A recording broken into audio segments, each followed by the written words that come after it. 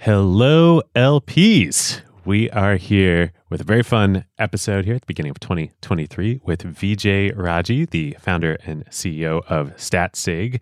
And before that, formerly a very, very senior executive at Facebook. So senior, in fact, you're the most senior person in Facebook Seattle, where you were head of entertainment for all of Facebook and concurrently head of the Facebook Seattle office. So we have a lot of fun stuff to talk about here. Welcome to the show. Thanks for having me, Ben and David. Yeah, it's our privilege. The thing that I'm really excited to talk about today is, you worked at Microsoft before Facebook, and we share that in common. And you were an engineer there, and you worked purely on technical problems.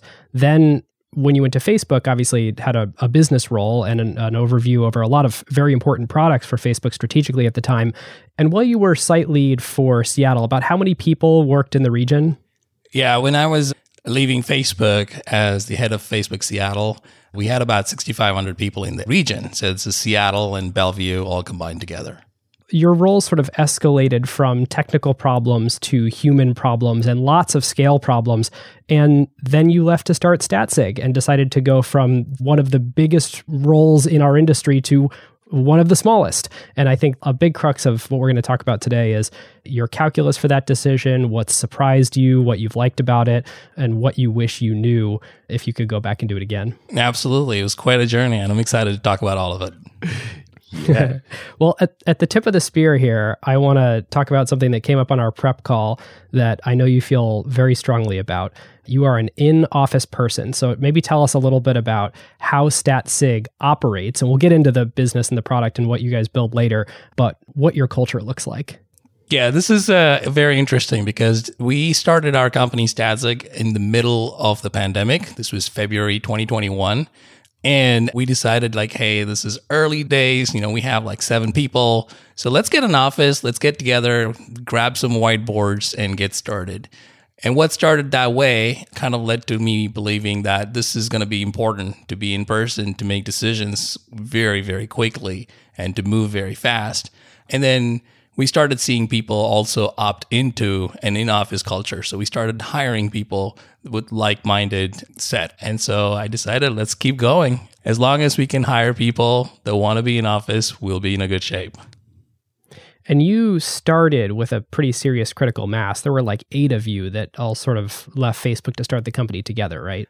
Yeah, that's right. We all left it the same day, and we started the company the very next day. It's awesome. And you're 55 people today, all in person? Well, probably 56 because we hired someone yesterday. And there's lots of benefits to being in person. How do you think about the set of trade-offs you're making and why?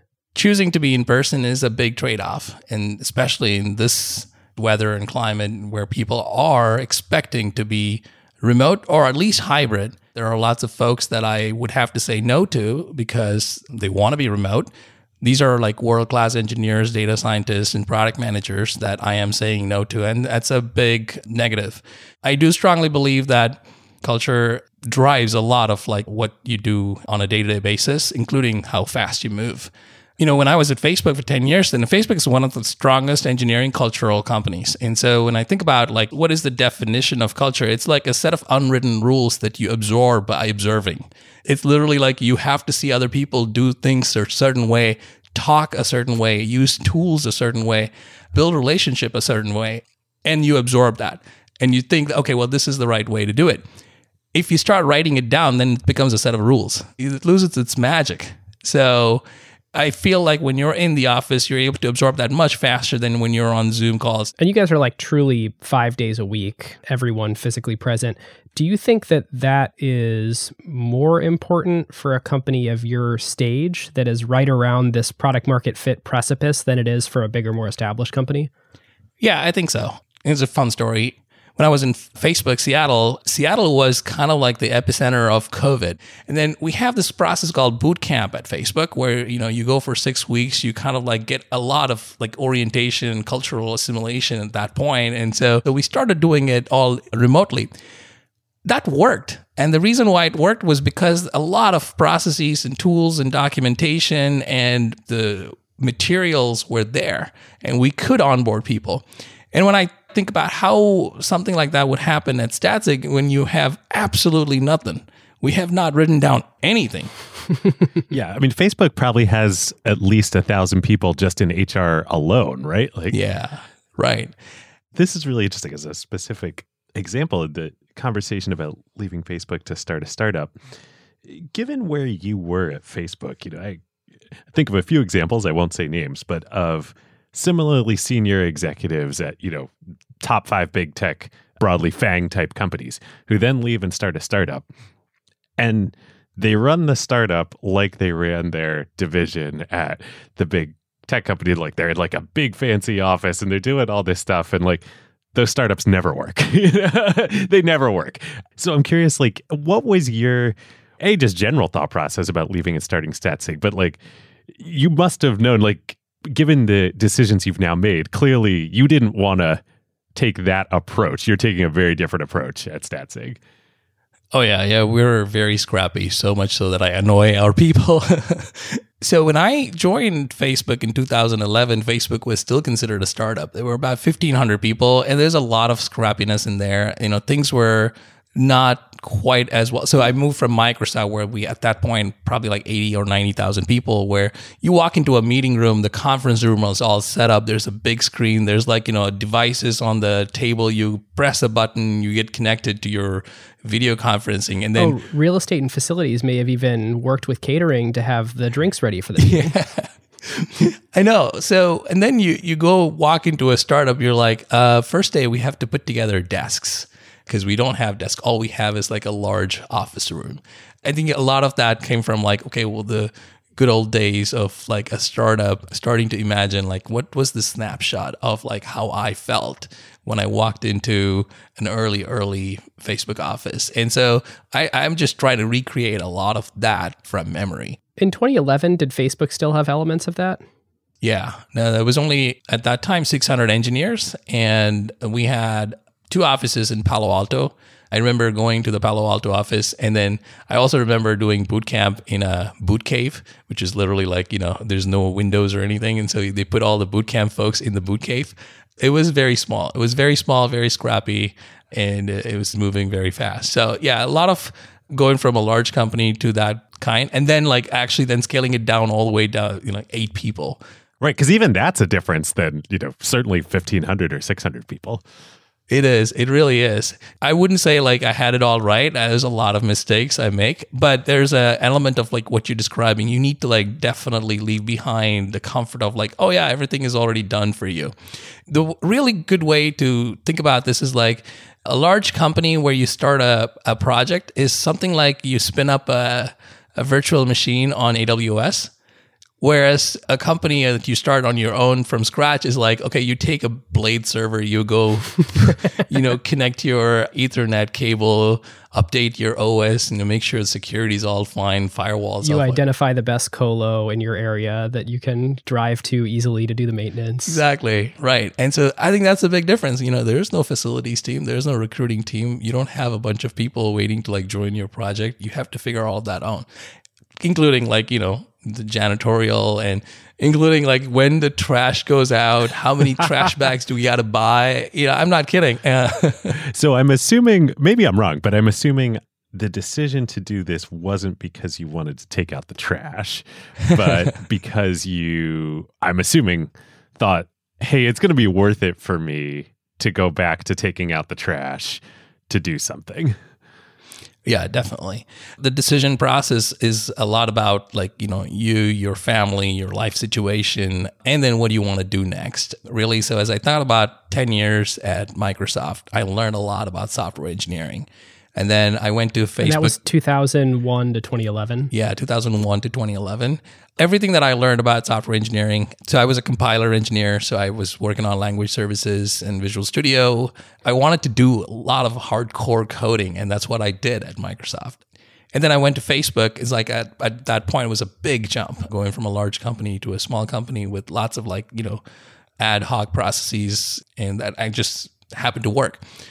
And were you a manager at Microsoft or literally just an IC engineer? No, literally an IC. And then even at Facebook for like 4 or 5 years, I was an IC, and then decided to become a manager. So it was an interesting journey. And then I started learning about, businesses and people management. There's a lot to unpack there. So that was 10 years at Facebook where I was able to go try out various things and expand my comfort boundaries and add value. And just so listeners get a sense, you mentioned compilers at Microsoft. What were some of the products that you led at Facebook? Yeah, it was completely different. So when I started at Facebook, I was working on Messenger. So I was building a new client for Messenger. That was like, web client back in the day. We didn't have a mobile app. HTML5. Yeah, I know.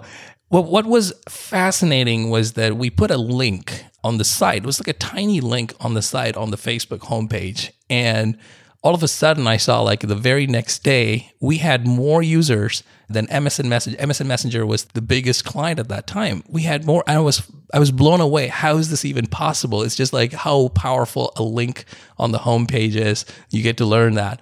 Then I went on to do some ads. So I built the first app install ad product at Facebook. So that was a pretty interesting jump because that was the first time I did mobile and taking desktop traffic to mobile and sending people a install link. I mean, and that was when Facebook discovered its business model. Yeah, I mean, that like saved Facebook.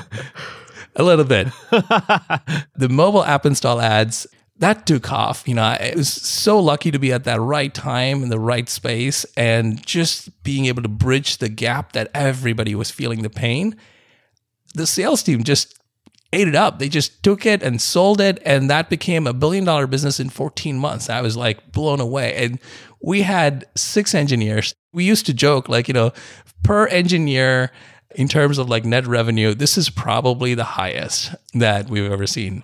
Wow. Were all 6 of you in Seattle? Yeah, all 6 of us. We built the team in Seattle. I mean, that's a good challenge for listeners. If anybody can think of a better example than, what was it, $1.4 billion of revenue from 6 engineers. 6 engineers. We'd love to hear it. This was when we were building on top of like the existing ads platform, the existing news feed, which was the distribution model. And so there's a lot of like, we're building on top of abstractions. And so those were all done before us in order for us to come in and build that product. And after that, I started expanding that particular product into an ad network. That was Audience Network. And so we built and shipped Audience Network. And that also, it kind of like became a competitor for DoubleClick from Facebook. Well, listeners, this is the perfect opportunity to introduce a new sponsor here on ACQ2, Quarter. Their new product, Quarter Pro, launched about a year ago and is already adopted by several Fortune 500 companies and some of the world's largest hedge funds and equity research departments. Yeah, this research platform is transforming the way qualitative public market research is conducted. Here's how Quarter Pro works. You can get every piece of first-party information from public companies all in one single place. That's live earnings calls with real-time transcripts, company filings, slide decks, and more. Quarter Pro has built a world-class user interface for this. Yep. Let's say you're an investor or a podcaster, and you've got the use case where you need to look up a company such as Novo Nordisk, Hermes, or Visa. You can open their platform and search guidance or market outlook. Quarter Pro then immediately identifies all instances where a company has historically mentioned and discussed these topics in all of their IR-related communications. Or here's another pretty crazy thing they've done that's difficult to get anywhere else. You can actually search through literally every individual slide in Quarter's database, covering 9,000 public companies and millions of slides for any keyword mentioned based on Quarter's AI capabilities. This truly makes it easier than ever to conduct qualitative analysis of entire industry value chains and specific companies. So whether you're an equity research analyst, an asset manager, or an investor relations professional, this platform will help you increase your productivity through their live call, transcript components, AI-powered summaries, and a feature allowing you to visualize the entire timeline and changes of specific slides throughout quarters. Quarter also offers their database as an API solution. This enables other companies such as trading and research platforms, as well as AI and LLM companies to build custom solutions and integrate this database into their offerings or add functionality on top of the data.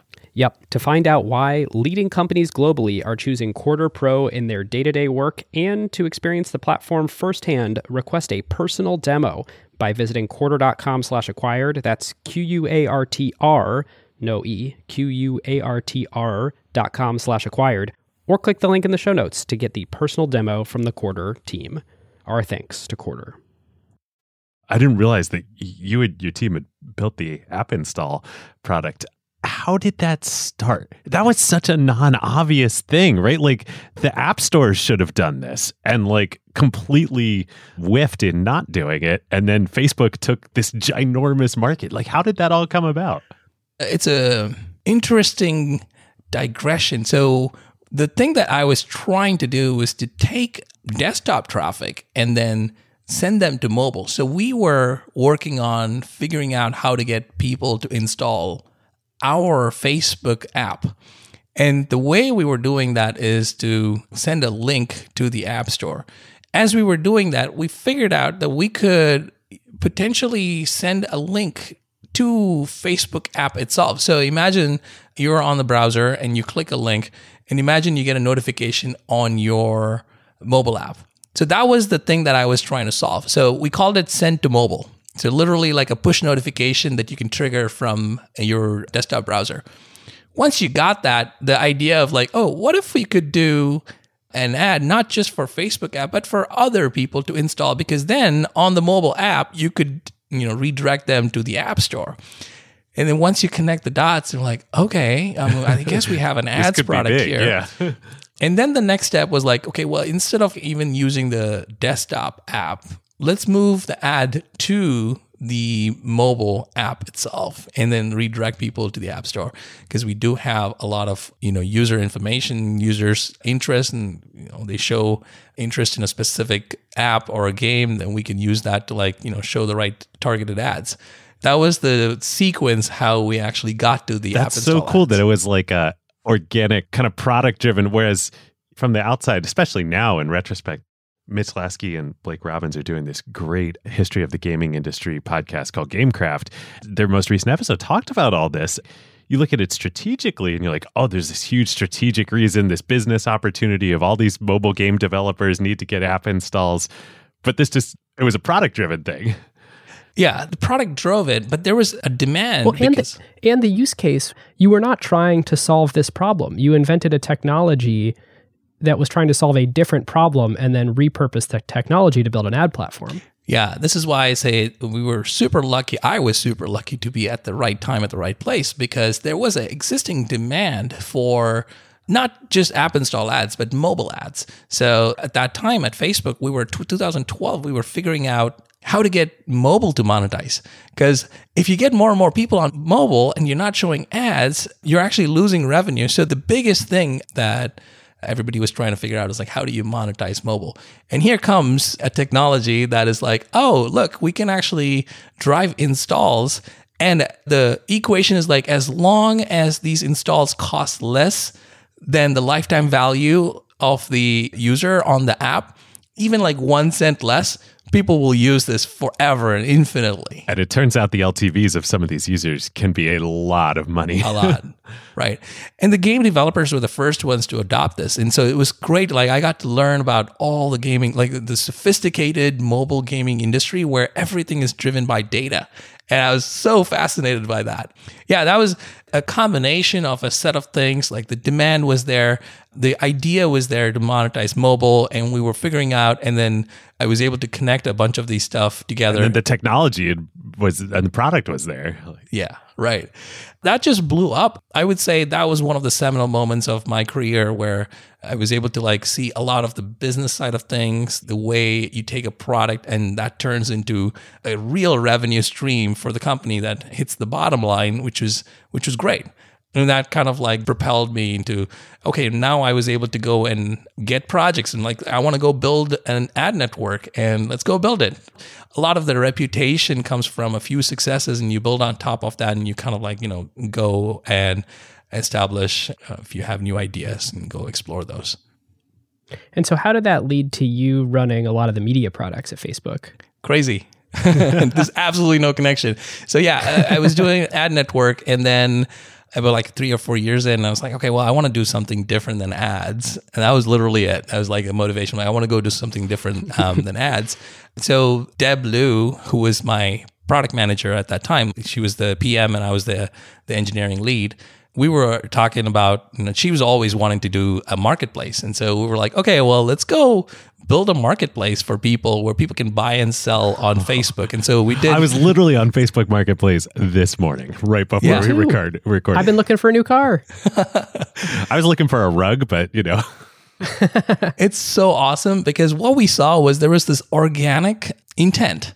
The people were buying and selling on Facebook without us even like building a product around it. So if you think about like groups like Buy Nothing and Swaps, and there's so many of these things that were cropping up in every town. We noticed that and kind of like, there's an opportunity here for us to actually open this up and actually build a marketplace. So we literally built Marketplace.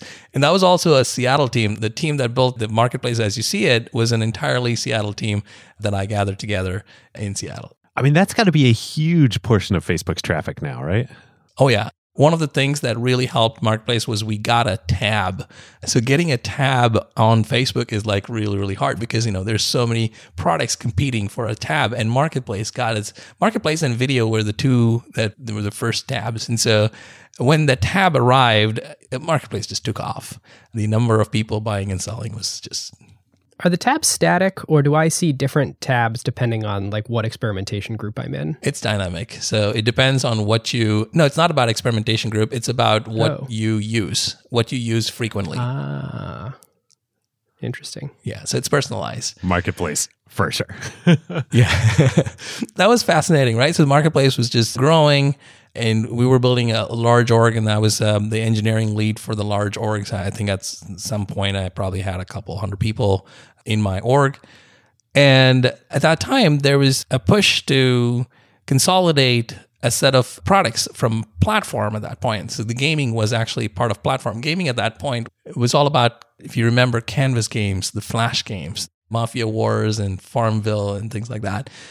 And Flash was dying, and there was really nowhere to go in like other than like having everyone update their games to HTML5 and so on. So gaming was trying to pivot and figure out what to do next. And I saw that as an opportunity. I was like, okay, I want to go solve that problem. And so I left Marketplace and I picked up gaming. At that point, I also went from an engineering lead to a product and engineering lead. So to taking care of like the P&L and the business as well. And so that was also interesting for me to learn a lot on the business side of things.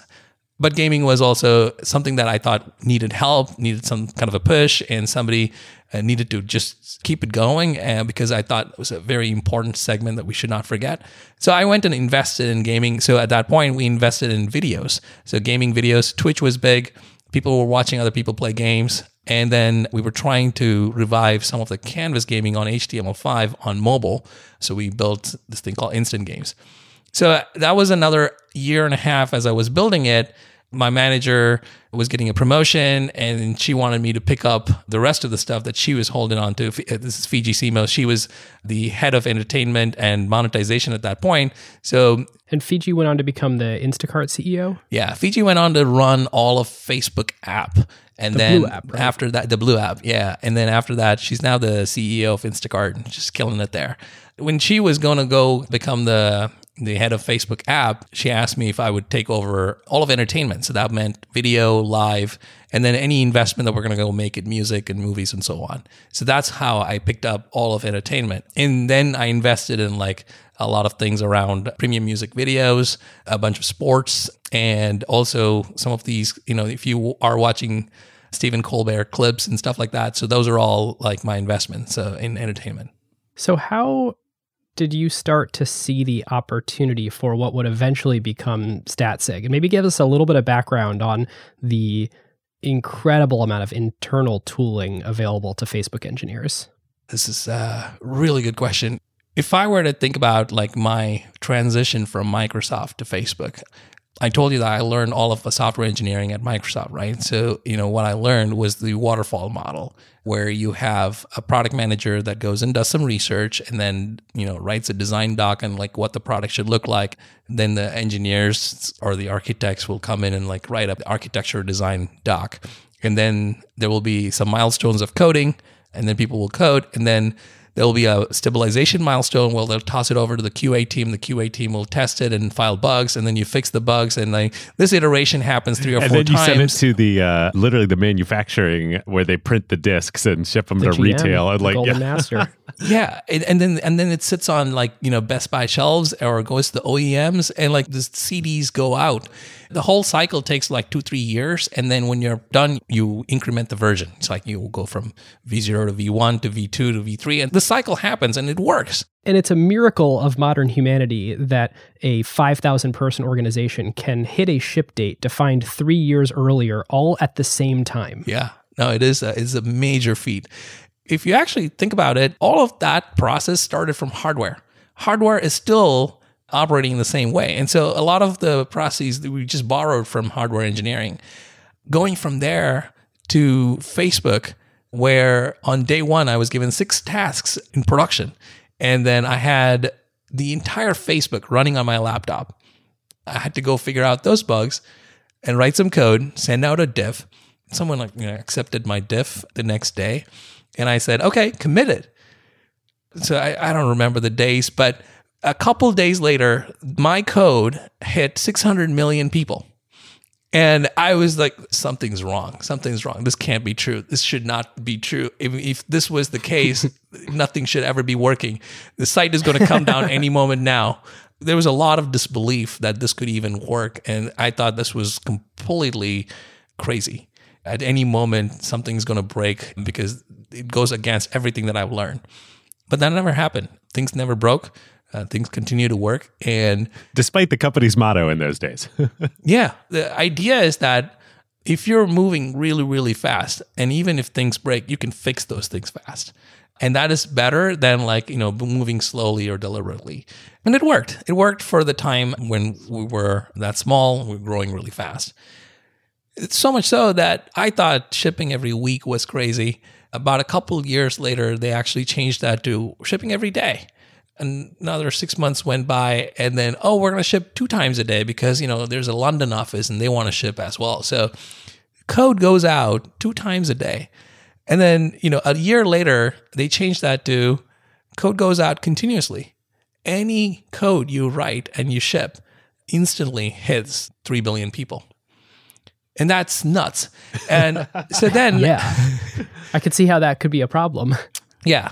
Or could create a problem at least. Yeah, it would. It definitely would. This is my fascination. I was like, okay, well, when you come in from a different perspective and you start to understand how this works and you start to appreciate all the tooling behind this to keep everything working. When you distill it down, it boils down to like a set of tools that someone had the foresight to invest in the infrastructure long before I even arrived. The fascinating thing is most of the folks that go straight from college or, another company like Facebook to Facebook take it for granted. They don't understand. They're just like, this is how you produce software. This is how you do software. And then when you come from a different world, you have that perspective, you start to appreciate it, and you want to really understand how is this thing going to work? How is this, held up? That was my fascination of the tooling behind all of the things that we had at Facebook. The tools that allow you to control the release of features. So they literally decoupled code shipping from feature shipping. And that is controlled by this thing called Gatekeeper. In real time, you can turn on features or turn off features for a very, very, very specific set of folks. So you can turn on features to only Washington State or to Seattle folks, or even a lot of times we turn on every feature to New Zealand because it's English speaking. You don't have to invest in localization. It's a sandbox. Test it out. Yeah, it's a sandbox. And even if things break, it takes 12 hours for the news cycle to hit, so we can fix things before. Literally, those are the kinds of conversations. But you have to know that if you open up Facebook, there's about 600, 700, 800 features that are lying dormant in that app that could be turned on anytime when the team decides that it's actually the right time to turn on. So they may be testing it. And that's a paradigm shift. The notion of code ships but may not be active. That really is what enables all sorts of interesting on-the-fly and very targeted experiments to happen. It's like, look, all the code's in production, but most people are just having the same experience they've always had. Exactly. That's the foundation of this new paradigm of software development. Once you understand that, then you start to build on top of that. And Facebook did. And then most of the industry is still still figuring out feature flags, which is kind of like what this is, feature gancing and feature flags. We called it gatekeeper at Facebook. But what Facebook did was we invested even further. So beyond just being able to control a feature, you could also measure the impact of the feature. So when you launch it to just 1% of the population, there's 99% of the population that don't see the feature, which means you've already created a set of split of the metrics and the behavior of the people that see the feature. Compare that with the people that don't see the feature, you can find statistical differences. And when you're able to find statistical differences in metrics, you can quantify the impact of that feature. So this literally tells you okay, this particular feature that I invested so much time and effort in is actually going to be beneficial for the users or not. And if yes or no, by how much? And that makes you take data-informed decisions about, should I ship this thing? Should I continue investing in this thing? Or should I roll it back? This is the crux of cultural shift of software development, where people no longer are interested in just shipping code or shipping features, but they're interested in quantifying how well the thing that I worked on is improving people's lives. And if I think back, in order to be able to do this end to end, there's not enough integration to pull it off as a startup. Typically, you've got some analytics package, on your website, you've got something like Google Analytics. In your product, you've got something like Amplitude. And then your whole engineering stack is pretty disconnected from whatever your analytics stack is. So even if in your engineering code base, you have a good system for turning on the ability to just show something to 1% of the users, it's pretty hard to then tell your analytics, hey, I need you to segment out all these users and treat this as an experiment so that I can learn from it. I can see why having a big internal team at Facebook is helpful for creating that end-to-end platform you need to actually make sense of this. Yeah, exactly. If you don't connect the product metrics back to the features and provide a causal direction to okay, why is my metric doing this? Oh, it's because this team shipped this feature to this set of population. If you don't connect those two things, then it's extremely hard. Then you're looking at, graphs and trying to make sense out of it without the tool telling you exactly what really happened. That's the important part. There are tools out there that'll tell you, an Amplitude is a great tool that'll give you product analytics. And then there are tools out there that'll do feature flagging. But when you connect those two things, is where the magic.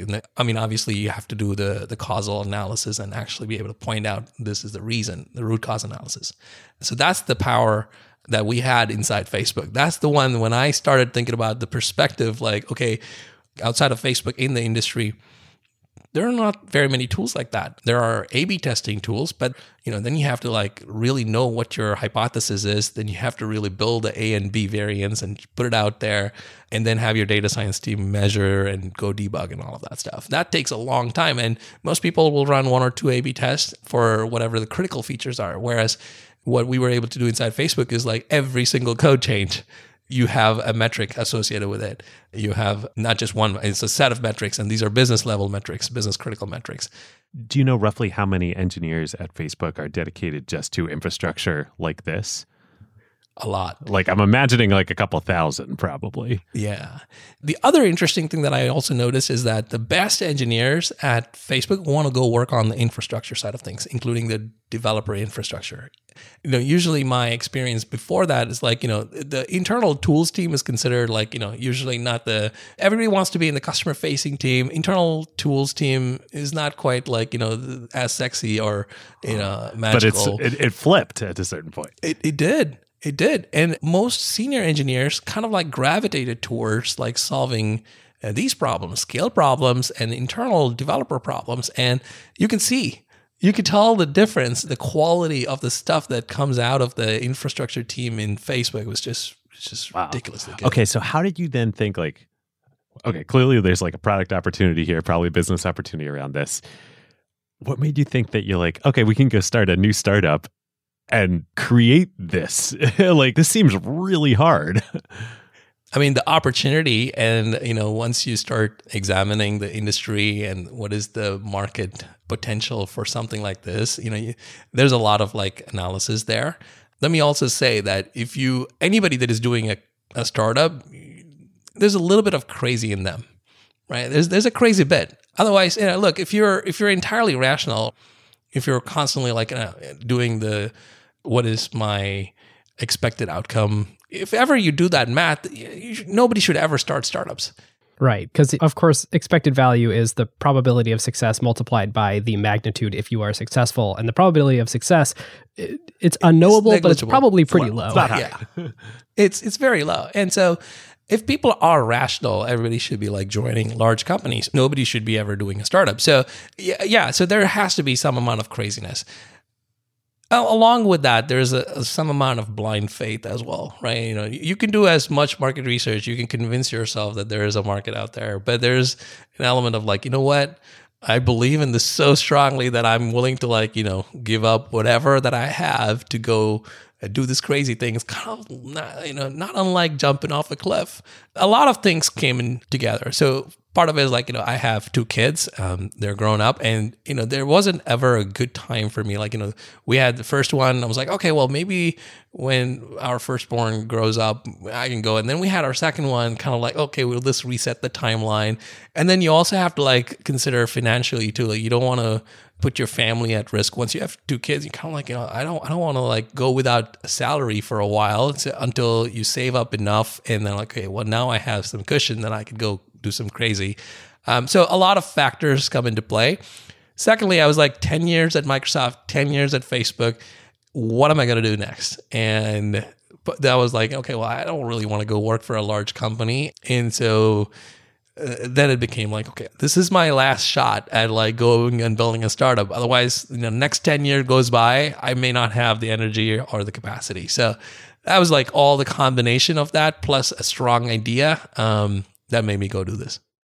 Did the desire to do a startup come before the idea, or was the idea so good that you were I gotta chase this? No, the desire to do a startup came first. It's one of those things where you kind of okay, there's a part that comes from your heart, which is I will regret if I didn't do a startup.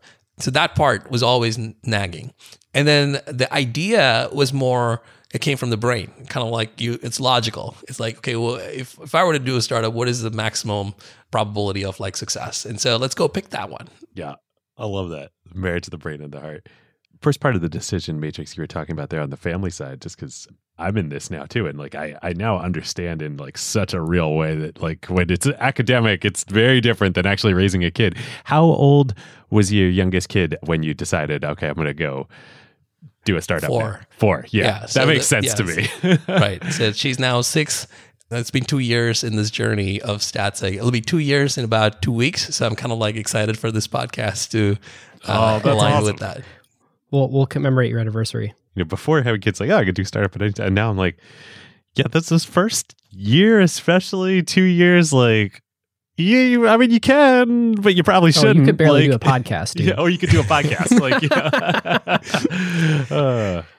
That's why you kind of see a whole bunch of people. It's so much easier. You're straight out of college. You can get there's not very many responsibilities in a way, and you're kind of almost free to go explore, and there's not very much to lose. And then there comes a part in time where you've gathered a set of commitments and responsibilities, and so then you have to make sure that those are all taken care of. So in a way, you've gathered experience and connections that comes in handy when you're doing the startups. That's what I'm noticing is the benefits of me out there building the stuff is I have gathered 20 years of software building and people coaching, growing, scaling, a lot of experience that I wouldn't have had if I had done something like this early on. So I want to take us into the product itself of Statsig. You were witnessing a wide variety of amazing tools built by some of the best engineers in the world at Facebook. How did you analyze what subset of these tools can solve what specific problem that warrants starting a new startup in the world? Yeah. So when you're trying to think about what to start with, this is not where you would end with. Where you start is kind of like important because you want to understand what is the friction to adoption.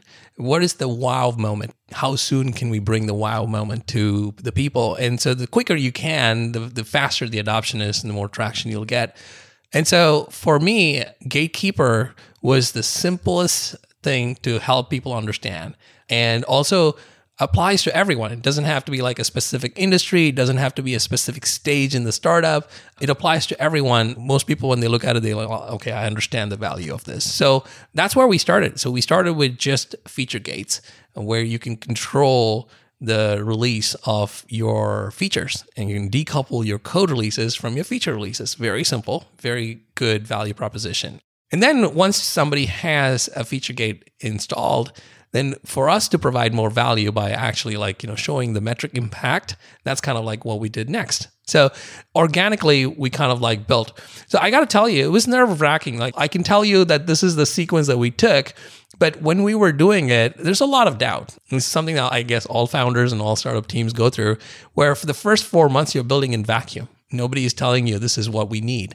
A lot of it is coming from intuition. A lot of it is like, okay, well, we think this is what people want, and then build it and pray and hope that if somebody really wants that. We tried really hard to get people to give us a shot. We wanted to give it out for free so we can get some feedback. So we were looking for design partners, and nobody came. So I would say 6 or 7 months in, that was the lowest point in our startup, where we started to doubt, okay, is this really even going to work? Let's give it another end of the What did year. you do at that moment in time? Yeah, I was talking to everyone. If I can get someone on a phone call or a Zoom call, I would hey, try this out. Have you used this other competitive tool? We can do the same things and we'll give it to you for free. You try every approach that you can. I'll come to your office. I'll install it for you. Oh yeah, we'll do hackathons. We'll code it up for you.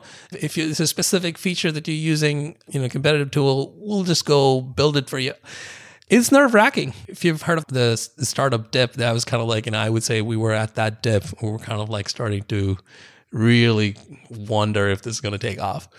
And then you kind of so at this particular moment, there was some traffic coming from Indonesia, Singapore, Southeast Asia.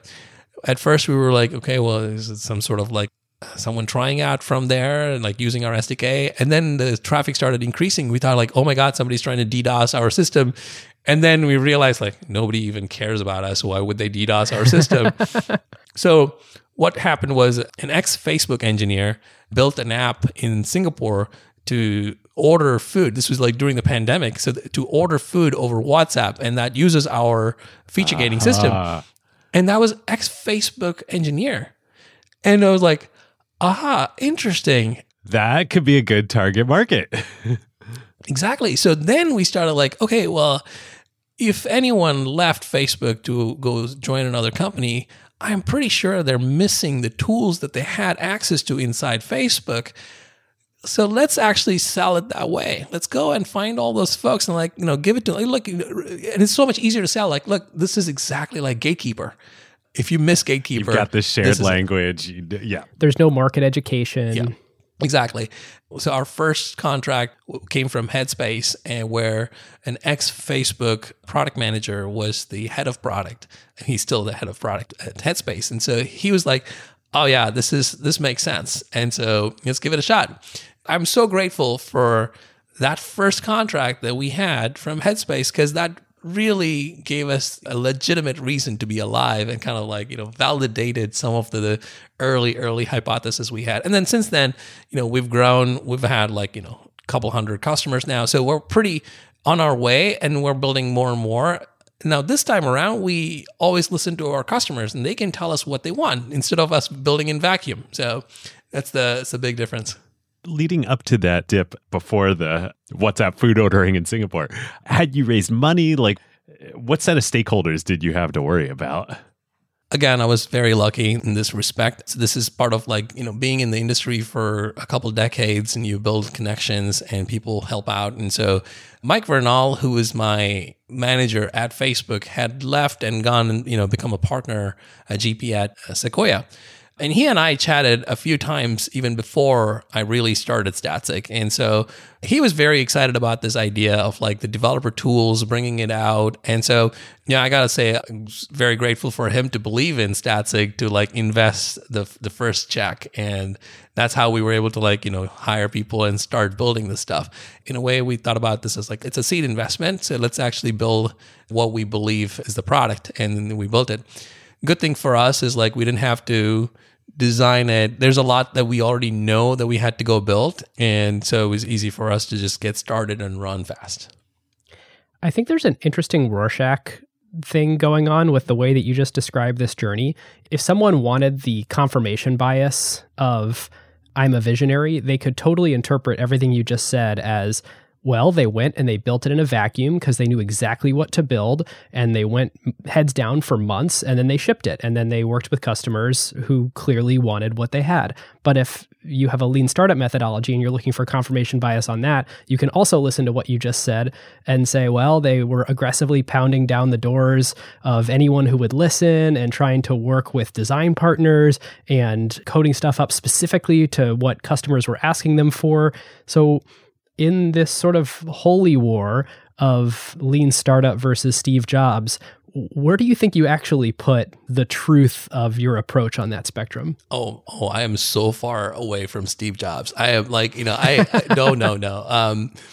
I often appreciate that when what you believe actually goes wrong and you're not attached to it, you have the humility to say, okay, I was wrong and I'm going to drop that and then go build. So I didn't go into the details. There's so many things that we built and shipped and then killed, and that's okay. And I would any day, take someone that tells me, okay, I want this. Okay, I don't like this.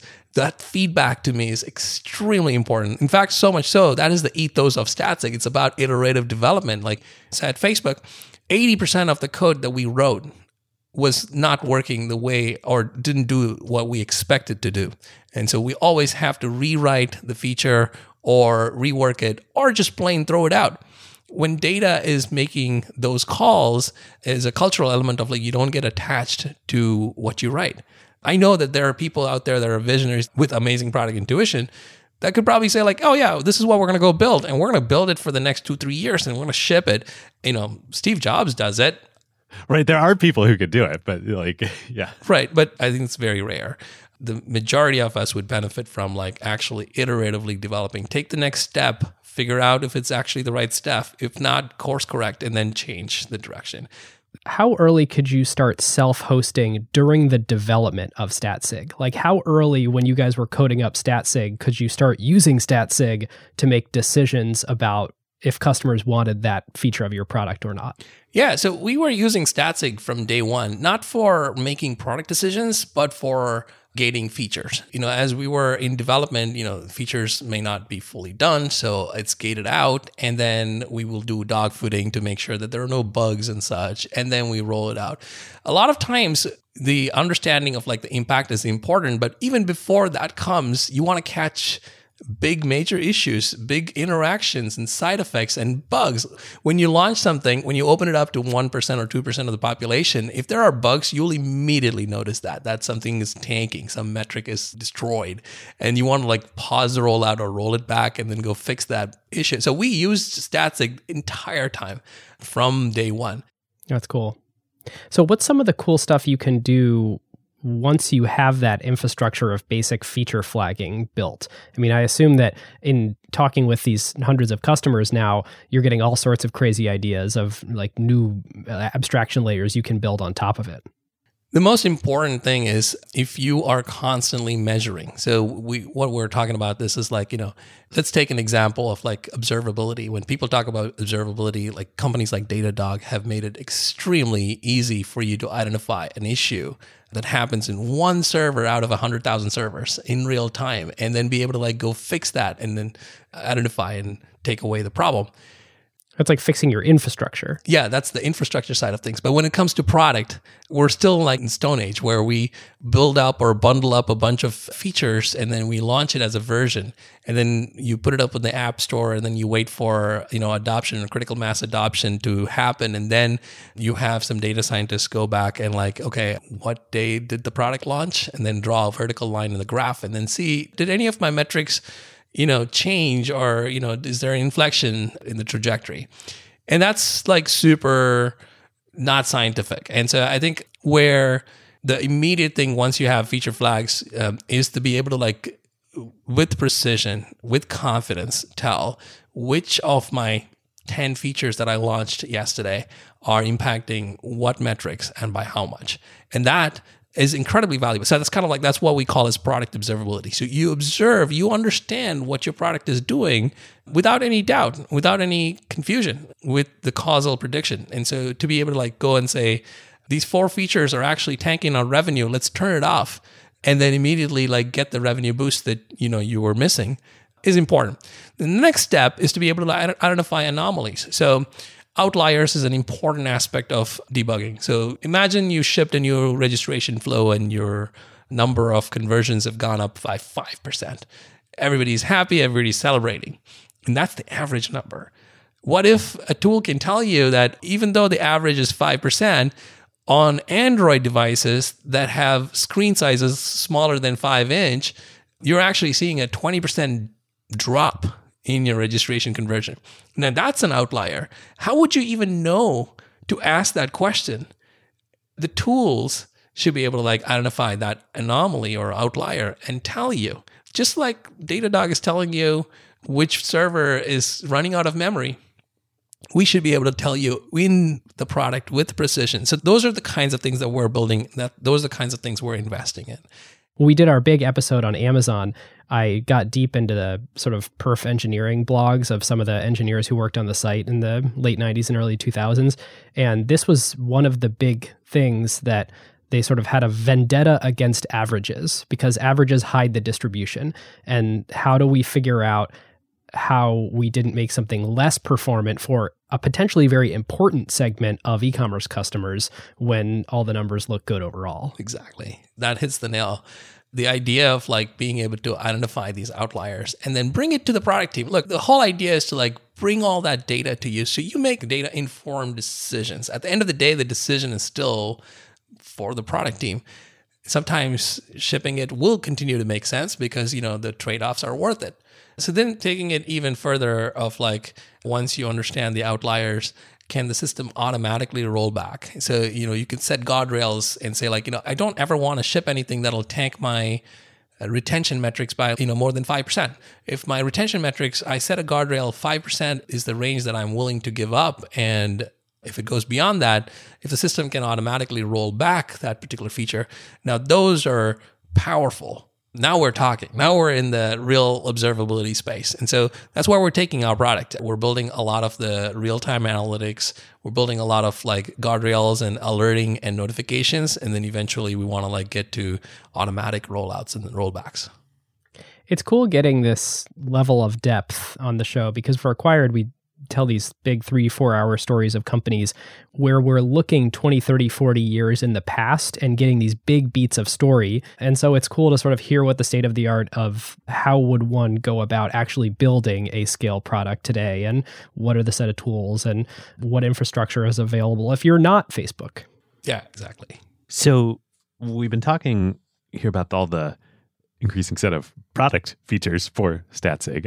I want to talk about your go-to-market too, because obviously you are an enterprise software company. It's very different than Facebook. And enterprise software go-to-market is a thing with playbooks, rules, and whatnot. You've made some interesting decisions there too. Specifically, you both have an enterprise go-to-market and a self-serve go-to-market at the same time as a startup. Tell us about that. When we started, we were a bunch of engineers, right, together in a room. There was no world in our mind that you cannot have a self-serve product that is focused on developers. So when you think about like engineers, typically, like, what do you think? They have inspiration and they just want to like go code it up. They don't want to talk to enterprise software people. Yeah. You put a 1-800 number in between your inspiration and your, motivation to code something up. Something doesn't work. That just doesn't work. And oftentimes inspiration hits you at like midnight and you're furiously coding and past midnight. Yeah, imagine calling a 1-800 number during that time. So the decision to have a self-serve was a no-brainer. It has to be. And this tool has to be self-serve. And a lot of the stuff, the SDKs and the documentation, all of those are open source. So we want everybody to be able to just open it up, understand how we do this, and change it if they want to. It's not even debatable. It has to happen. And then, what I learned after that is okay, there are people that will go download the SDK. They'll integrate that into the app, like the food ordering app that happened in Singapore. That's all good. But then the moment we started talking to a serious company, the first thing they asked was where's your NDA? We want to sign an NDA. Where's your DPA? Do you have SOC 2 compliance? And we're like, yes. What are those?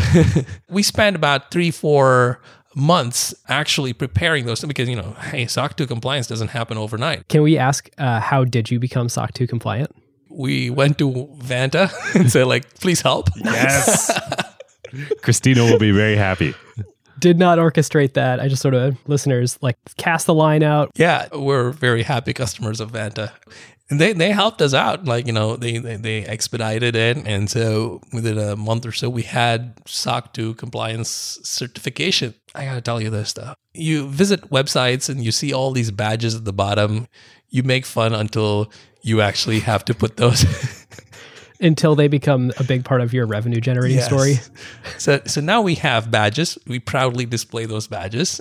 You either die a hero or you display badges on your website. That was kind of a moment for me, pause. Okay, I think we're now talking to, serious large companies that operate very differently than self-serve. And that's how we started building a sales team. We hired some SDRs to go get some prospects. And then I was so lucky I had someone connect me with Sam, who is our sales lead now. He was in Segment. And so I was able to convince him to come and run sales for Statsig. It was a great fit, and he had connections, lots of connections, and people, great leaders people follow. And so we now have a very strong sales team that is covering pretty much all of sales. To me, in my mind, these two things are not mutually exclusive. The self-serve and enterprise motion, they both exist, and they both serve very different set of people. Self-serve has been very good for all those people that want to just build a hobby app and then try it out, including people or engineers from large companies that are just testing things out. It's so much nicer to be able to just download stuff and play around with the console, play around with the tool, understand the benefits of it and the limitations of it, and then go to your manager and say hey, I think you should use Statsig. And then the sales team gets engaged and so on. Yeah, I was going to ask, how does that handoff happen? When does something go from the KPI that the self-serve person owns to the KPI that the sales team owns? The self-serve has actually become a kind of a funnel for the sales team. That worked out really well, so much so that we created a commercial AE team. So what this commercial AE team does is there's the enterprise AE team that is taking care of starting conversations, doing outbound prospects and then working with them on a proof of concept and so on. The commercial AE team is interesting because they take people that are already onboarded through the self-serve and then go to them and say hey, look, if you sign a 12-month contract, we will give you, even better rates and stuff. And then plus you get support. So for them, it's easy for them to convert people that have already understood the value of Statsig into a contract. And we're landing a lot of good small size contracts, a good number of them. And I've been very happy with them. So we've doubled our commercial AE team from 1 person to 2 person recently. I'm actually pretty bullish on this model. I mean, literally, you're kind of doing all 3 major go-to-market strategies for enterprise software. You're doing big enterprise sales, you're doing self-serve, and you're doing the bottoms-up adoption all within the same org. Yeah. And we're doubling down even further. So recently, we've packaged out the most commonly used self-serve product, which is feature flagging. So for us, the feature flagging part of it is a stepping stone. It's the first step you take, to integrate your product. And then beyond that, the value we add is all about the analytics and the impact analysis and the quantification of the impact, right? So feature flagging is like a commodity. And I think everybody should have it. We believe everyone should have access to feature flags. And so we're giving it out for free. So we just launched a feature management package where we're giving out basically the entire set of like all the capabilities of the feature management system packaged out for self-serve purposes. Anybody can like pick it up and use it up to 500 million events. So which is a pretty generous offer, which kind of like takes away a lot of like, what you would need to spend, especially if you're small, if you're a startup, to some of our competitors. You can feel free to not answer this if it's sort of digging up dirty laundry, but is this something that incurs material cost to you and therefore, has to really work? Or is this something that you can actually do pretty cheap, so why not offer it for free?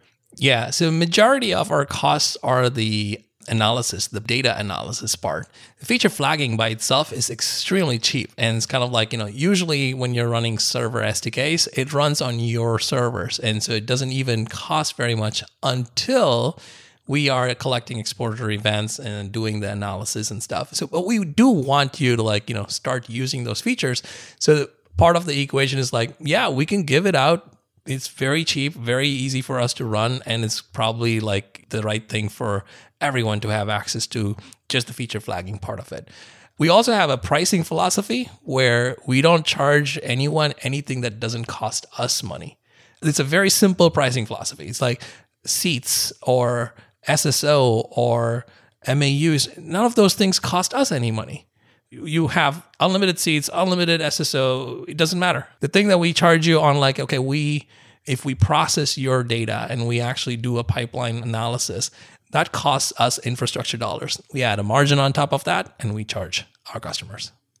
So you basically the feature flag is an SDK that runs in their infrastructure, but then all of the analysis stuff needs to get pumped through your Statsig hosted cloud. Correct. There is a small cost for us to be able to host the config and then be able to download and make sure that the throughput and the QPS and all of that is maintained, but to us, it's negligible.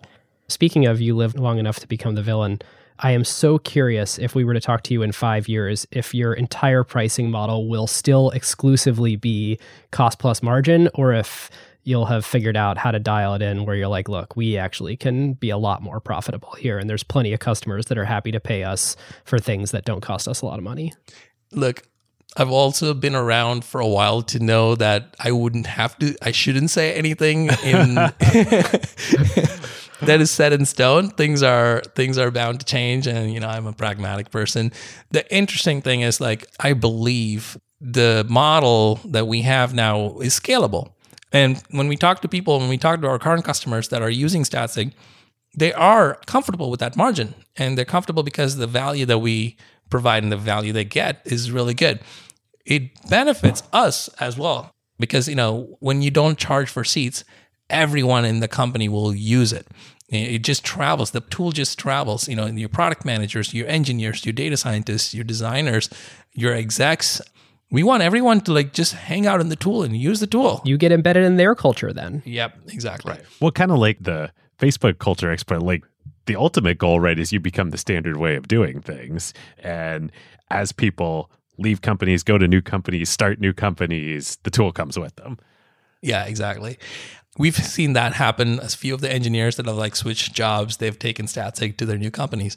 I've had Deb send me photos of her board meeting where they're presenting Statsig charts.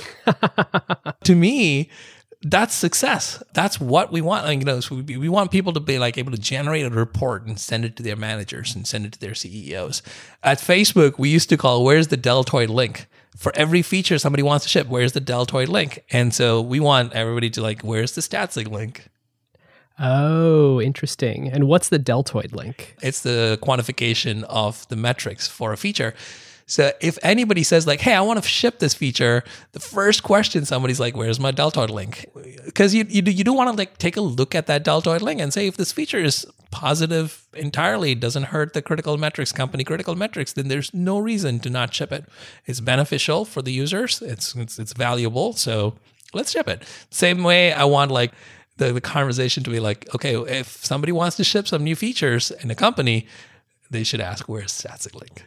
I love it.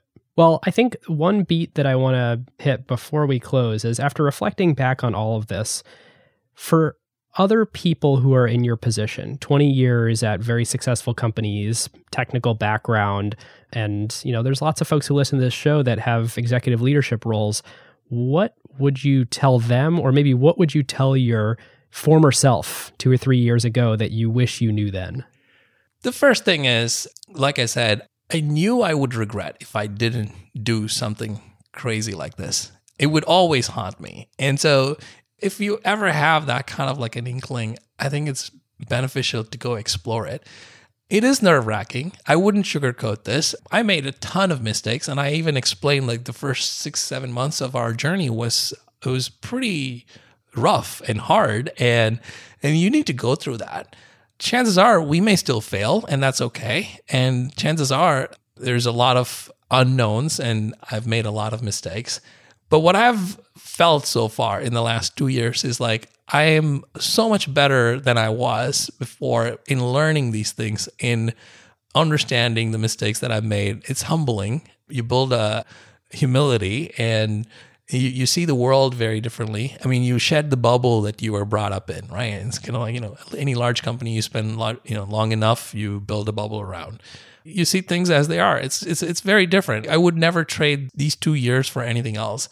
Even if Statsig doesn't succeed, even if we don't go anywhere, I would still fondly remember these. At the end of the day, these are memories that we're creating. Yeah, you put yourself into a situation where you had to learn or die, right? Like there's no other option. Like, I assume you didn't know how to do enterprise sales before starting Statsig. Oh, no. I made probably every single mistake in the book.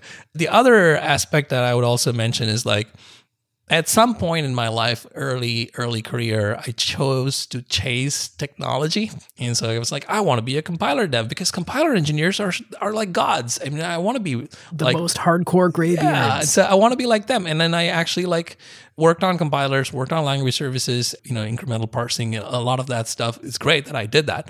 And at some point you realize that people problems, user problems are more interesting than technical problems. And so you kind of figure out how you chase user problems.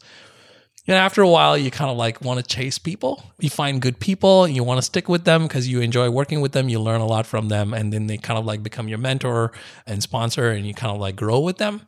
At some point, the equation flips. You'll start to notice there are people following you, people that are looking up to you. And when that happens, just make sure that you take care of them, much like, somebody took care of you. When I think about the company that I'm building, who I am bringing along, how can I help them? That is definitely top of mind. It's something that you're paying forward. I love it. Well, Vijaye, where should we direct listeners if they want to learn more about you or Statsig, or perhaps try out the newly available free functionality of Statsig? Yeah, so Statsig.com is our marketing site. If you go there, you should be able to get a feel for what we are, what we're building, and what you could get out of it. So that's where I would go. Great. Well, Vijaye, thank you so much for joining us. Thanks, guys. This was really fun. I enjoyed having this conversation and digging up the past. So thanks for having me. Thanks for doing it with us. We love this. We'll take Facebook war stories anytime. Awesome. Well, listeners, we'll see you next time. We'll see you next time.